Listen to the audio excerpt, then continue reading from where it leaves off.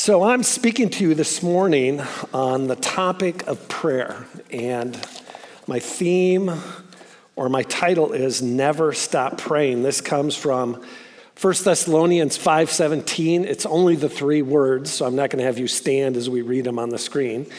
In the New Living Bible, it's Never Stop Praying. In the New International Version, it is Pray Continually, and in my Bible, the New American Standard Bible, it is Pray Without Ceasing. But the point is that we're praying all the time. Now you wonder about this mandate to pray all the time. Why would this be so important? I mean, you can see just from these words that I've spoken thus far that this must be a really important thing if we're to do it continually or to never stop praying.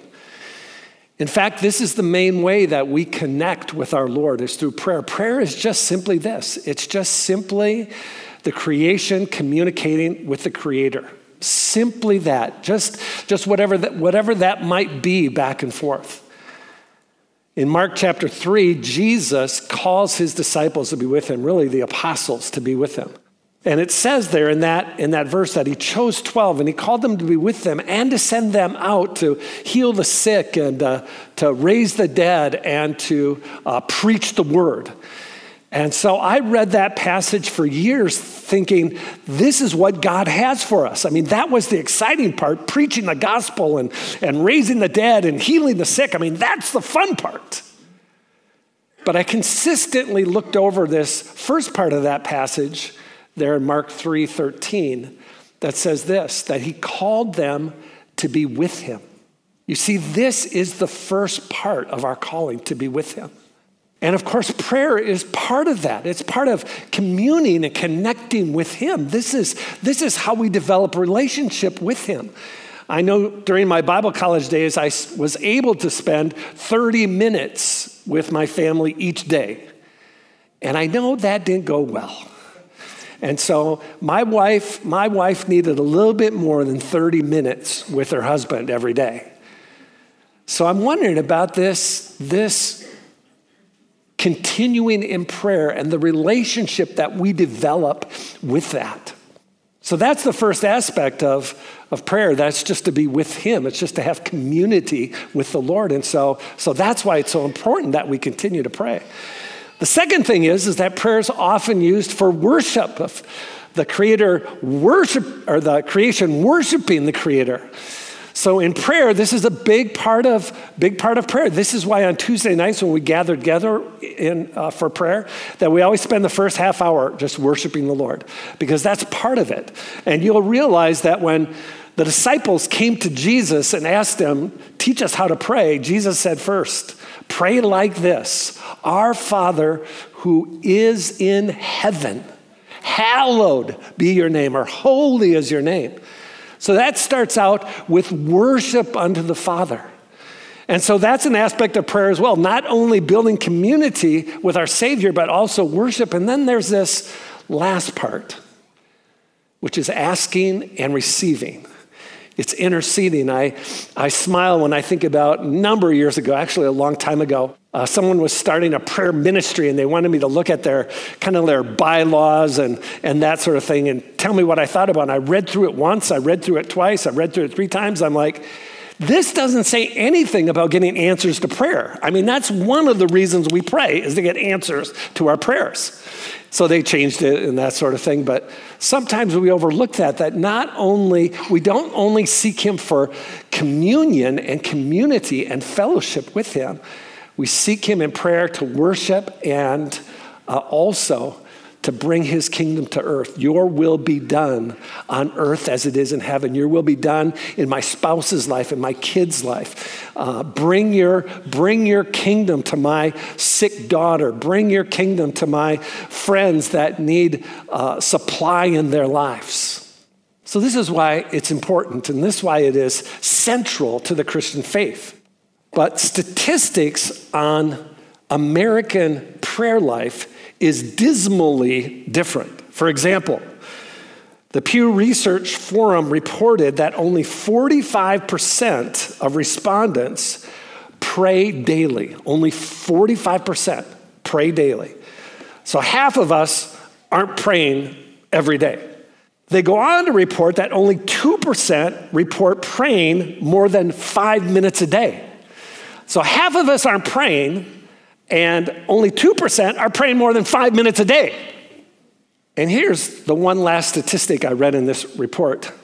98.5% of Christians are not happy with their prayer life. Aren't you glad you came to church today? Isn't this good stuff?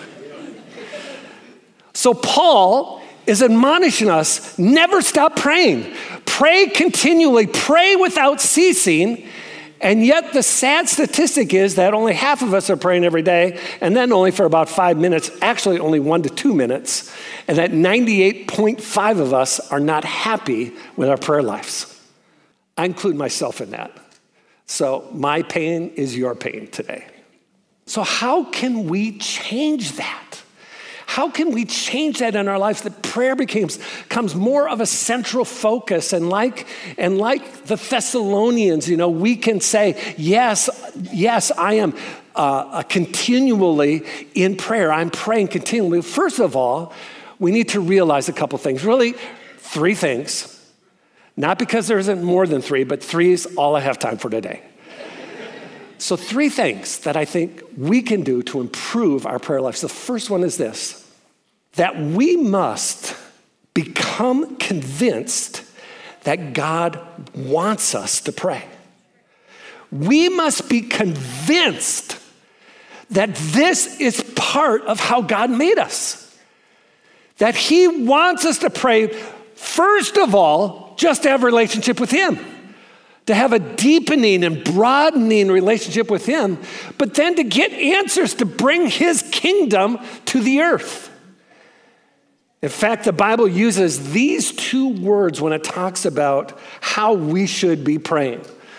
The first of all is this word found in 1 Thessalonians 5:17 in our passage today that says pray continually. That it's that idea that this is something that we continually do.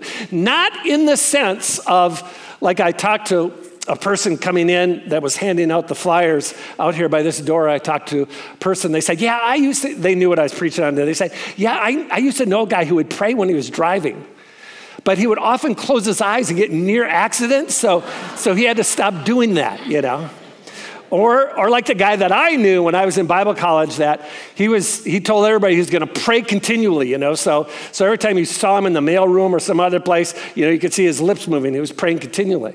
I don't think that's a bad idea in general, but this isn't what it's speaking of here. It's speaking of a lifestyle of prayer. Like it says of the disciples that they were continuing in the temple. Now, they didn't live in the temple, they didn't set up a cot there, but that was the manner of their life. Or like the psalmist who brings himself before the Lord with continual praise. Not that that's all he did, but that was his lifestyle, bringing continual praise. It's like a friend of mine who loves golf. In the summer, he golfs multiple times a week.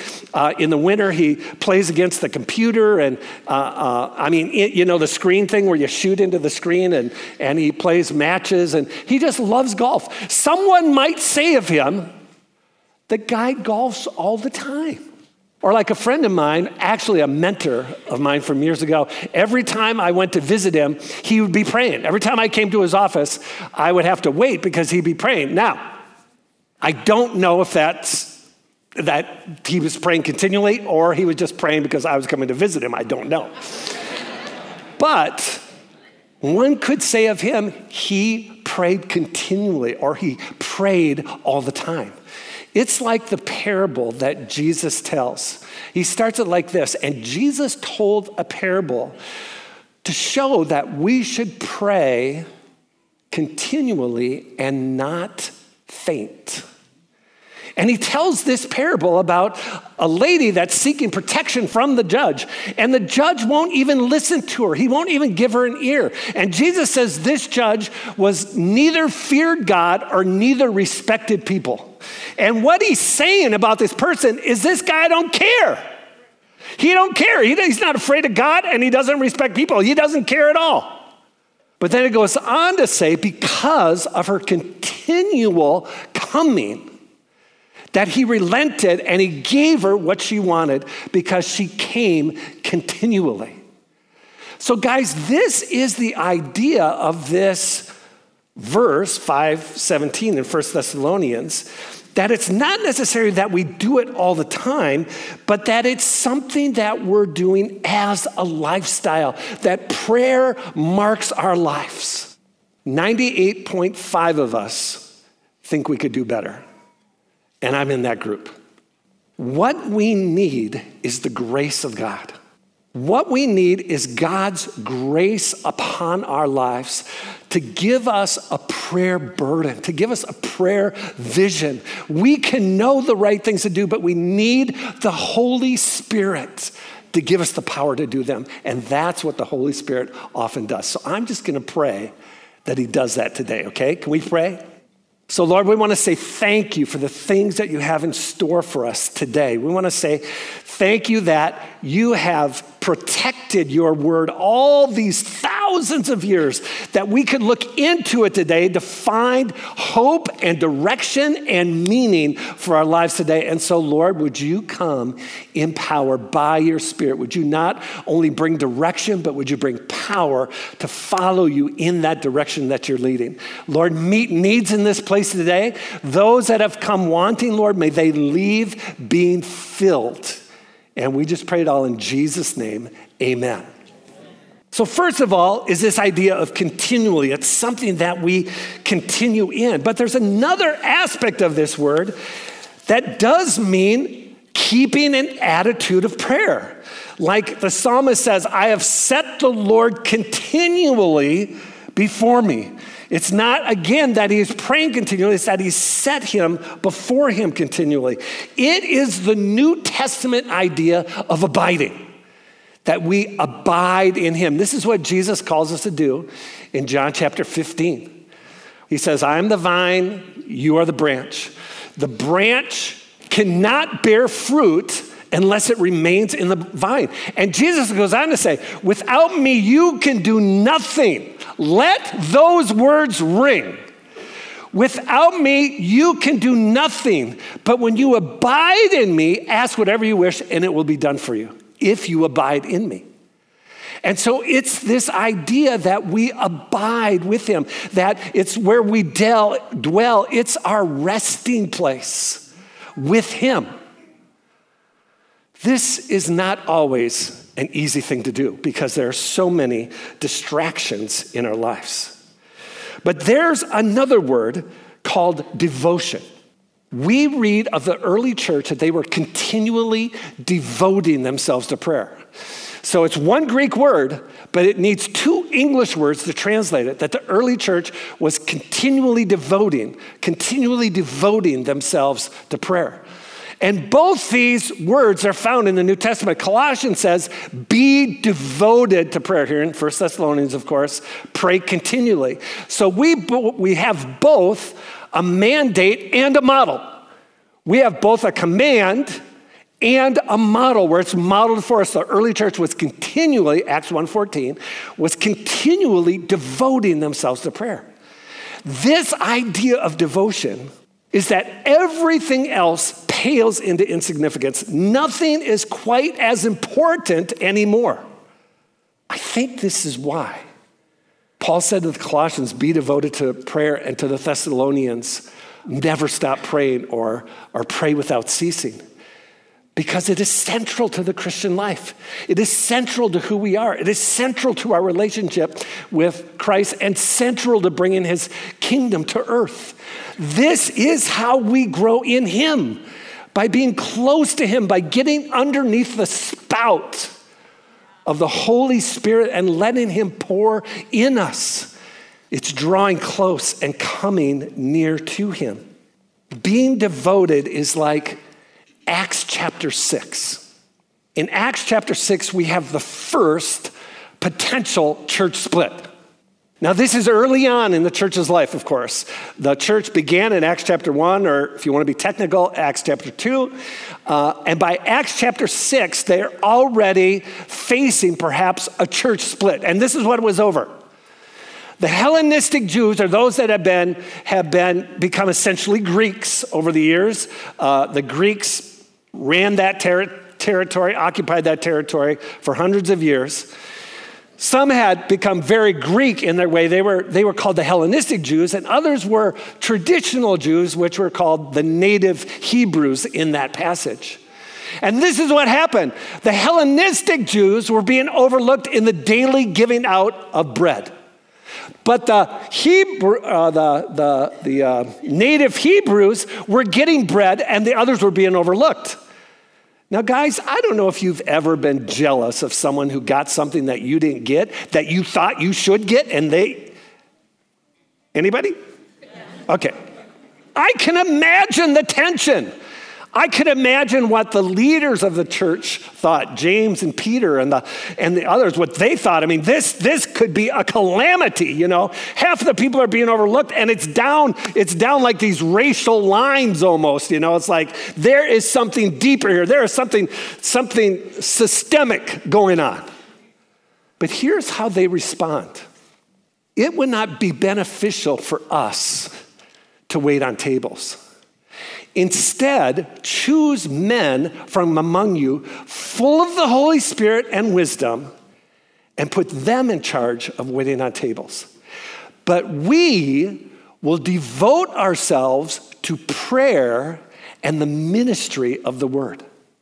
As important as that was, I mean, facing a potential church split, as important as that was, we're not going to do that. We're not going to do that. We're going to devote ourselves to prayer and the ministry of the word. I see this often around finals time here at Christian Life College that we have here. People become devoted to studying. They might not have studied anything all semester, but the day or two before the exam, then they're devoted to it. Then you see them carrying their books around with them, stealing moments away, you know, to read and study and do those sort of things. Then they become devoted. We saw that after 9/11 here in this very building, where after 9/11, this building was full of people seeking the Lord and had questions and felt like they needed to draw close to God. The devotion changed.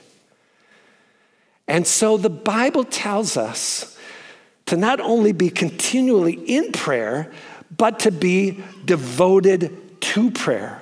That's why Paul said to Timothy at Ephesus, Timothy was a young pastor at Ephesus, and he writes Timothy and he tells him how one ought to conduct himself in the household of God. And he talks to him about older men and older women and widows and younger women. He talks to him about elders and deacons and about pastors, how he should behave as a pastor. But in 1 Timothy chapter 2, before he gets to any of that, he says this: first of all, then, let prayers and entreaties and thanksgivings be made on behalf of all men. First of all, not in chronological order, but in order of importance. Let it first be prayer. Let it first be prayer. Let it first be prayer before Bible study. Let it first be prayer before church attendance. Let it first be prayer before giving. Let it first be prayer before serving. Let it first be prayer. Guys, there is a culture. There is a church culture that we look to the right and we look to the left and we say, well, okay, I'm a little bit better than that person. I'm not quite as good as that person, but I'm getting there. And then we're like, okay, I'm good. But our whole church culture isn't that necessarily to be admired. I mean, what we should be looking at is the scriptures. That's what we should be looking at. And so, are we continually devoting prayer? This is what I love about this church, that we are committed to prayer. Pastor Tom is committed to prayer. I don't know if you could tell that or not, but Pastor Tom is committed to prayer. Like Tuesday's kind of our prayer day. I mean, we pray before services, and there's other times that we get together and pray. We have a revival prayer on Thursdays, but Tuesday is kind of our prayer day.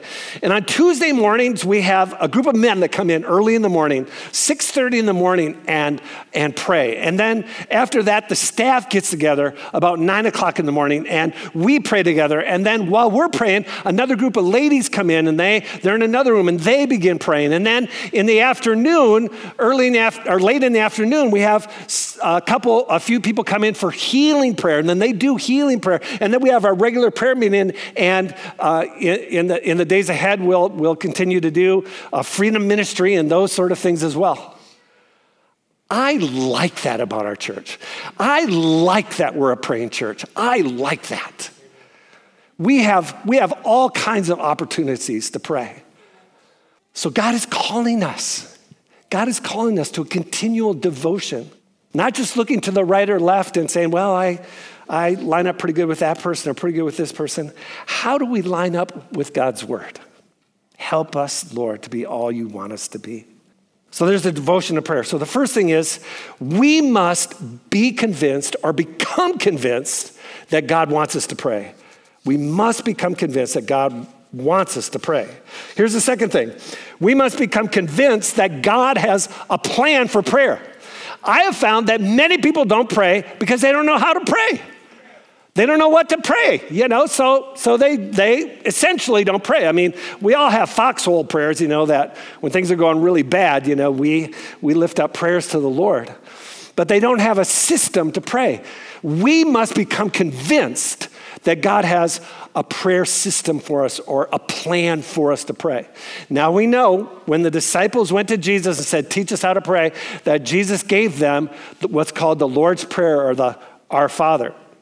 And so from that, we can see that God wanted them first to worship, to come before him and worship.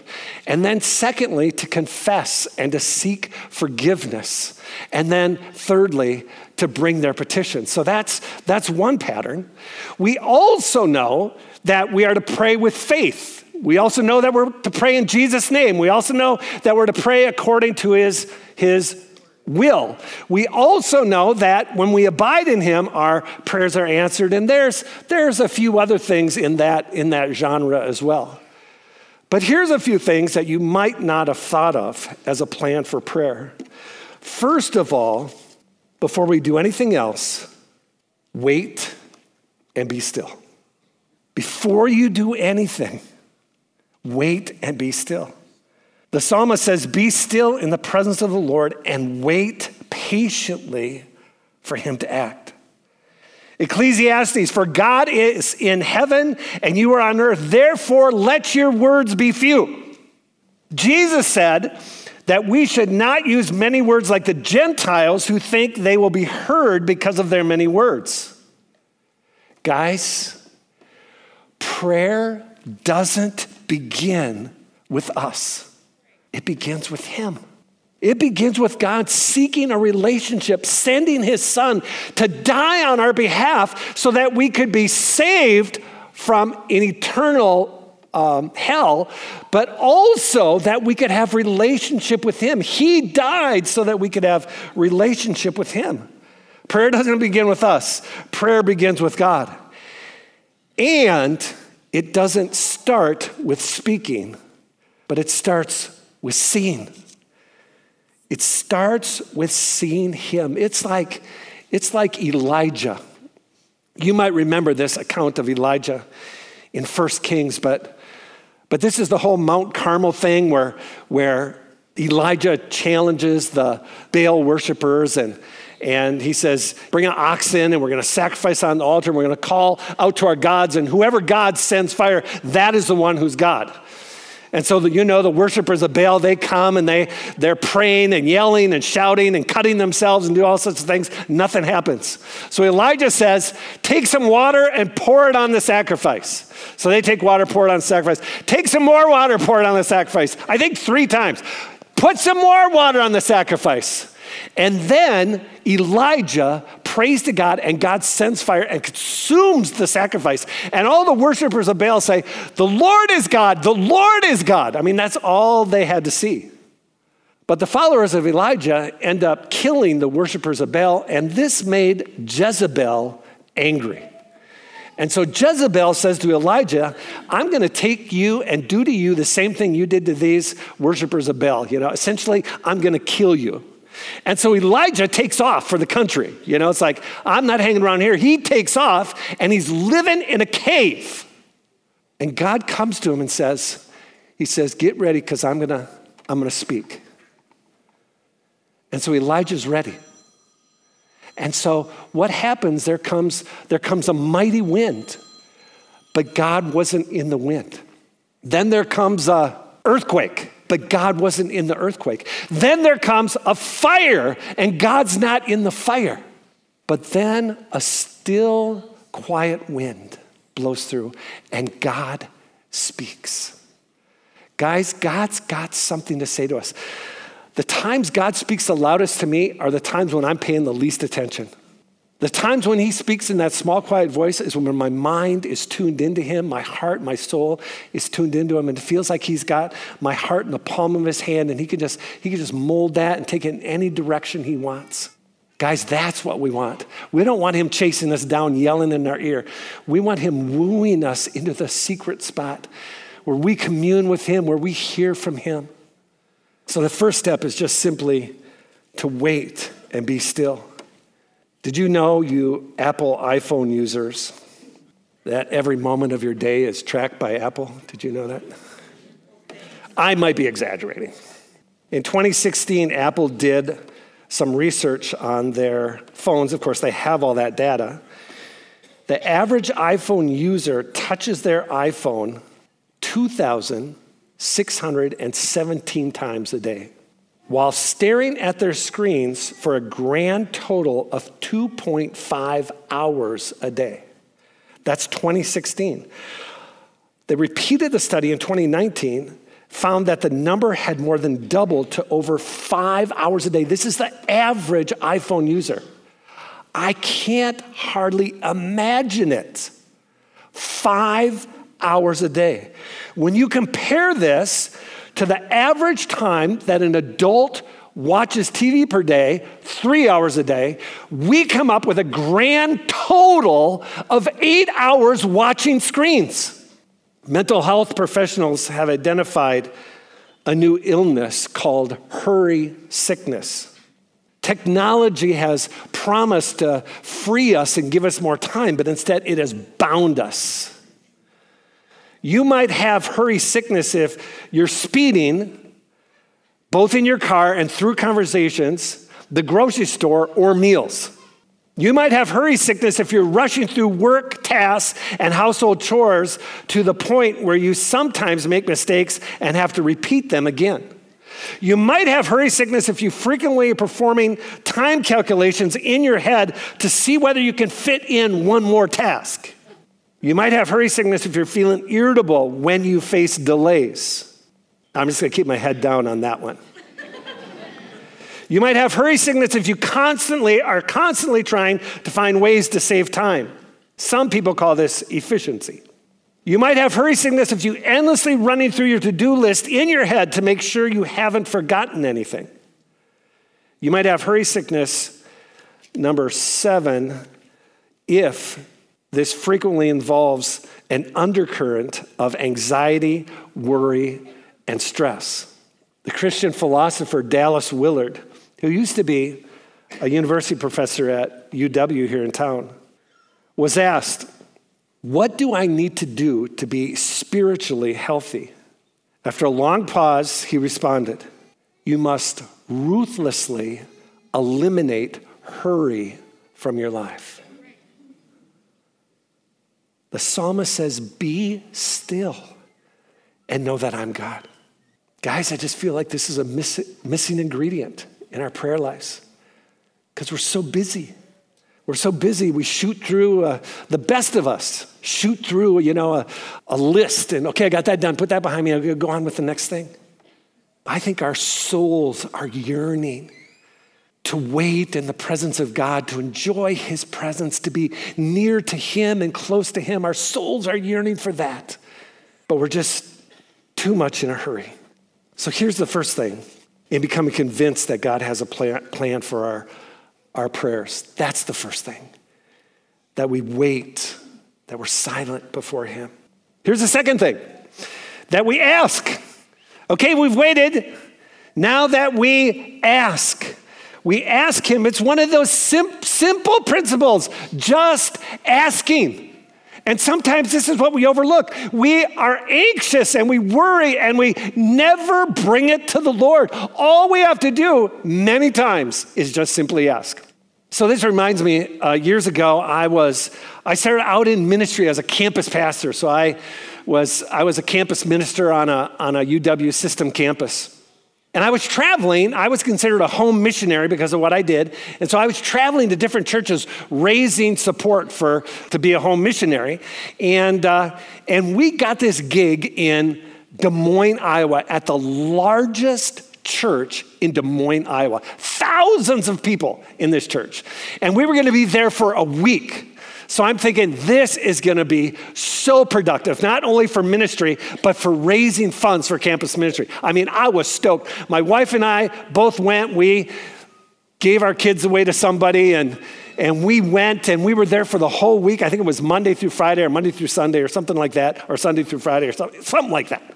And we were there with other missionaries that were there for much the same reason and to share their ministry. And you kind of know how this goes if you've been a part of the missions conferences here. And so I spoke a number of times. I shared my vision. I preached. I did all these things all during the week. Sandy did as well. And at one point during the week, the pastor met with each missionary individually. And so when he was meeting for me, he had me in and had me share my vision with him and what we were looking to do and that sort of thing. And then he asked me, he said, Greg, so do you have any like special projects going or anything like that? I go, no, we're just mostly raising money for our monthly support. You know, we want to be able to, you know, have a ministry budget and a personal budget and that sort of thing. And he goes, great, we'd like to take you on as missionaries. I said, thank you. He goes, is there anything else? Is there anything else you're doing or working on that we could help you with? I said, nope, there's nothing going on. I'm just mostly looking for this monthly support. So the conference comes to an end. We take off. They write us a big check, which we were so grateful for. But in the weeks that followed, I started comparing notes with the other missionaries that were there. Turns out one of the missionaries got $20,000 from the pastor because he had a special project that he was working on. And the pastor wanted to invest in that project, so they gave him $20,000. Another guy, $10,000. Another guy, $35,000 to buy a vehicle in Central Africa or something like that, you know. They need a vehicle, so we're gonna buy that vehicle for you. Guys, all I had to do was ask. All I had to do was ask. But I missed my opportunity. I tell you what, I learned something from that experience. I learned to ask. When people ask you if there's a need or anything like that, I've learned to ask. I mean, I've learned to tell, you know, what that might be. I put together a list of things. The next time someone asked me if there were any special things going on, I had a list for them. I had a list. You could take part in any of these things you want to do. Guys, sometimes we overlook this simple thing of just asking. Just ask. Just bring it before the Lord. Just bring it before him. He wants to undertake. I don't know how many times I've told my kids, just ask. We're here to help you. No, Dad, we can do it by ourselves. Okay, fine. But I'm here. I'm here if you need me. I'm willing to help. Just ask. And how much more so our Heavenly Father? How much more so? He won't give us a snake if we ask for bread. He won't do that. He'll give us those things we need. And so let's ask. Secondly, seek. Seek after those things. Make it the priority of life that we are seeking God in prayer. Like Jacob wrestling with God. I'm not going to let you go until I receive a blessing. I think of Abraham and the angel of the Lord who was going to destroy Sodom. That Abraham wouldn't let him go with just destroying the city. He said, would you destroy the city even if there were just 50 righteous people there? And the angel of the Lord said, nope, I wouldn't destroy it for 50. And Moses says, well, I know you already said 50, and I hate to ask again, but would you destroy it even for 45 people? And the angel of the Lord says, nope, I wouldn't do it for 45 people. God, please, thank you. You've been so gracious, and I shouldn't even be talking this way to you. But what if there were only 30? Would you destroy it for 30? Nope, I won't destroy it. God, I really shouldn't be asking. I really shouldn't be even venturing out in this direction. But what if there were only 20? He continues down to 10, and God says, I won't even destroy it for 10. Abraham wouldn't let him go. He wouldn't let him go. Well, how about 45? How about 40? How about 30? How about 20? How about 10? And then finally, knocking. So we're waiting, we're asking, we're seeking, and finally we're knocking. Sometimes the door seems closed. Sometimes the door seems closed. Now around here, there's an unwritten law that if your office door is open, people are free to come in, sit down, chit-chat with you until you ask them to leave. But if your door is closed, not necessarily latched, but it's closed and not latched, but closed, then if you have something you really need to talk about, you can come in and talk about that. But if the door is closed and latched, meaning that the latch is caught, it's closed all the way. If that's the case, then don't even bother knocking because I'm busy. Now, this is mostly for Pastor Joe, but most of us understand this. Most of us understand this. So this is in this parable about the person coming at night and the neighbor saying, hey, I'm already in bed. The door's already shut. He's saying you shouldn't even be asking. You shouldn't even be asking. You should go away. It's at midnight. Everybody's in bed and the door's shut. But Jesus says, even though he won't give him the bread because he's a neighbor or a friend, he will because of his persistence. And the word here is more like shameless knocking. It's like you shouldn't do it. It's the opposite of proper. It's like you shouldn't do it, but you're going to do it anyway.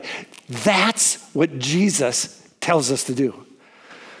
To ask, to seek, and to knock. When the door seems closed, keep knocking, church.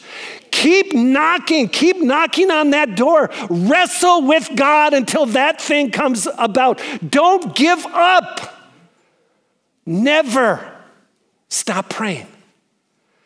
And then here's the last thing that I think we have to be sure of. We must be convinced that God answers prayer. We must be convinced that God answers prayer.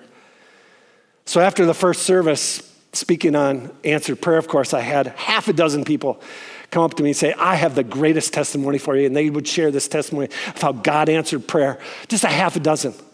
In our staff meetings on Tuesday mornings, we often share testimonies of answered prayer, things God's done in our midst. God is doing all kinds of things all over the place. Not too long ago, there was a lady right down here in the front that my wife and I were praying for, and she had a growth on her arm.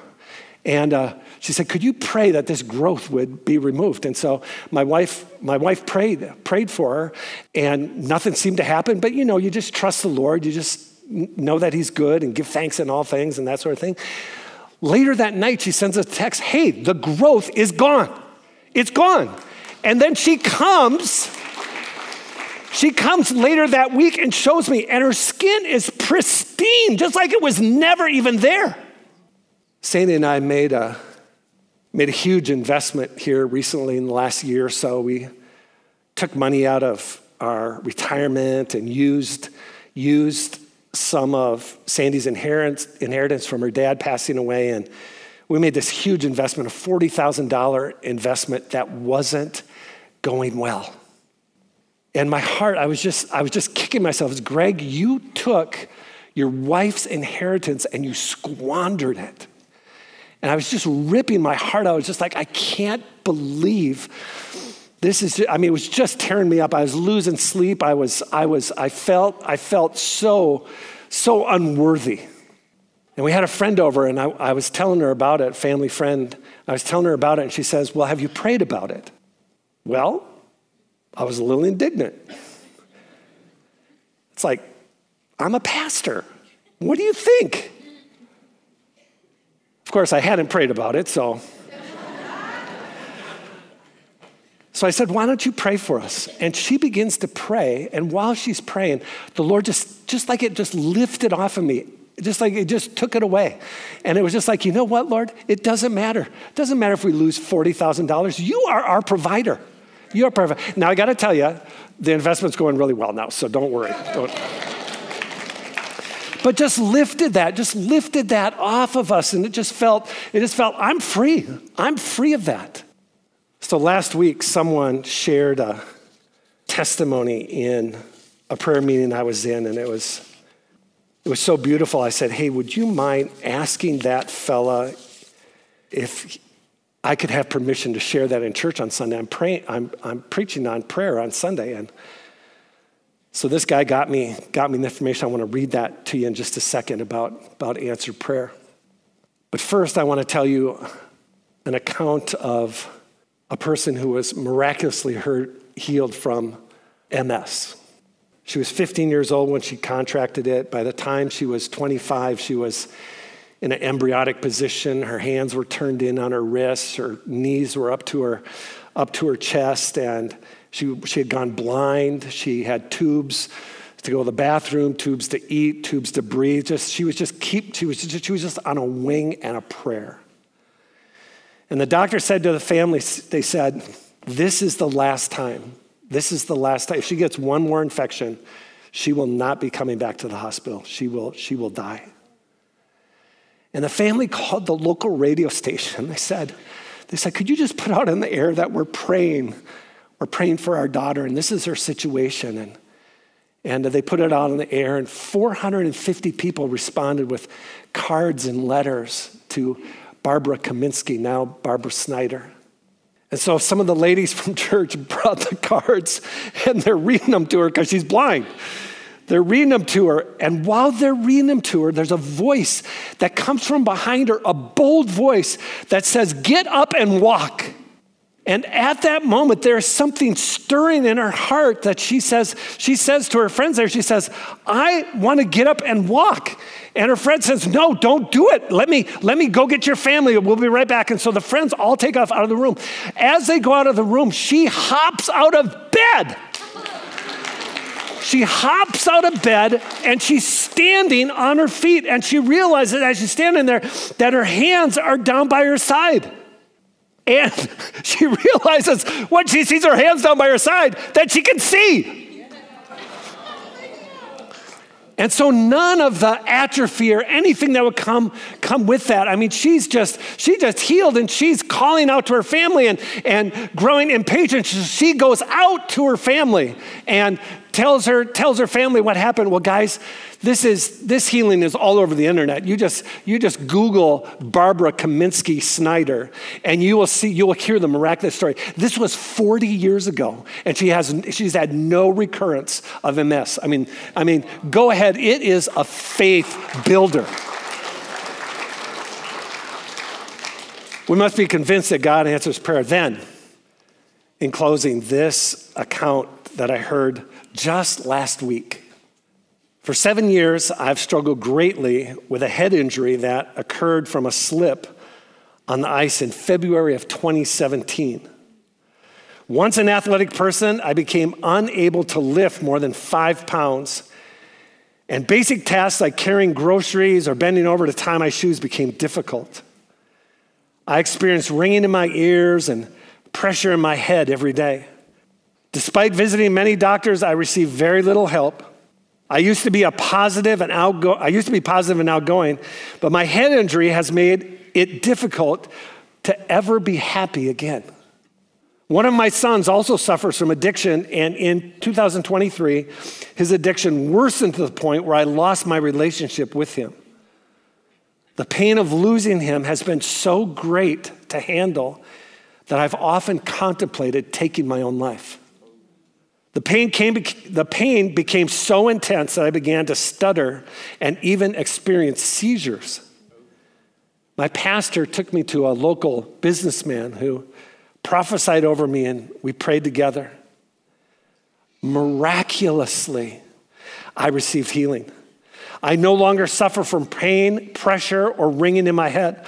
I've been able to start working out again. I feel great. I feel a great sense of victory, and I've been fully healed by God's grace. Moved by the miracle God performed, I brought my wife in 2 days later. She was suffering from anxiety and depression due to what we had endured. She also had a similar and profound experience. Her anxiety and depression are gone, and our family is now stronger than it's ever been. I thought healing was impossible at this point, but Jesus showed me that through the power of faith, all things are possible in his name. My family and my faith are changed forever.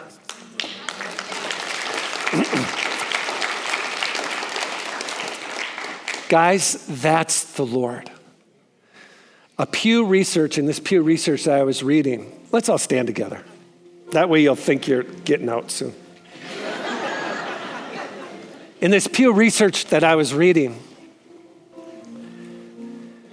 they did research in 10 different nations on 4 continents.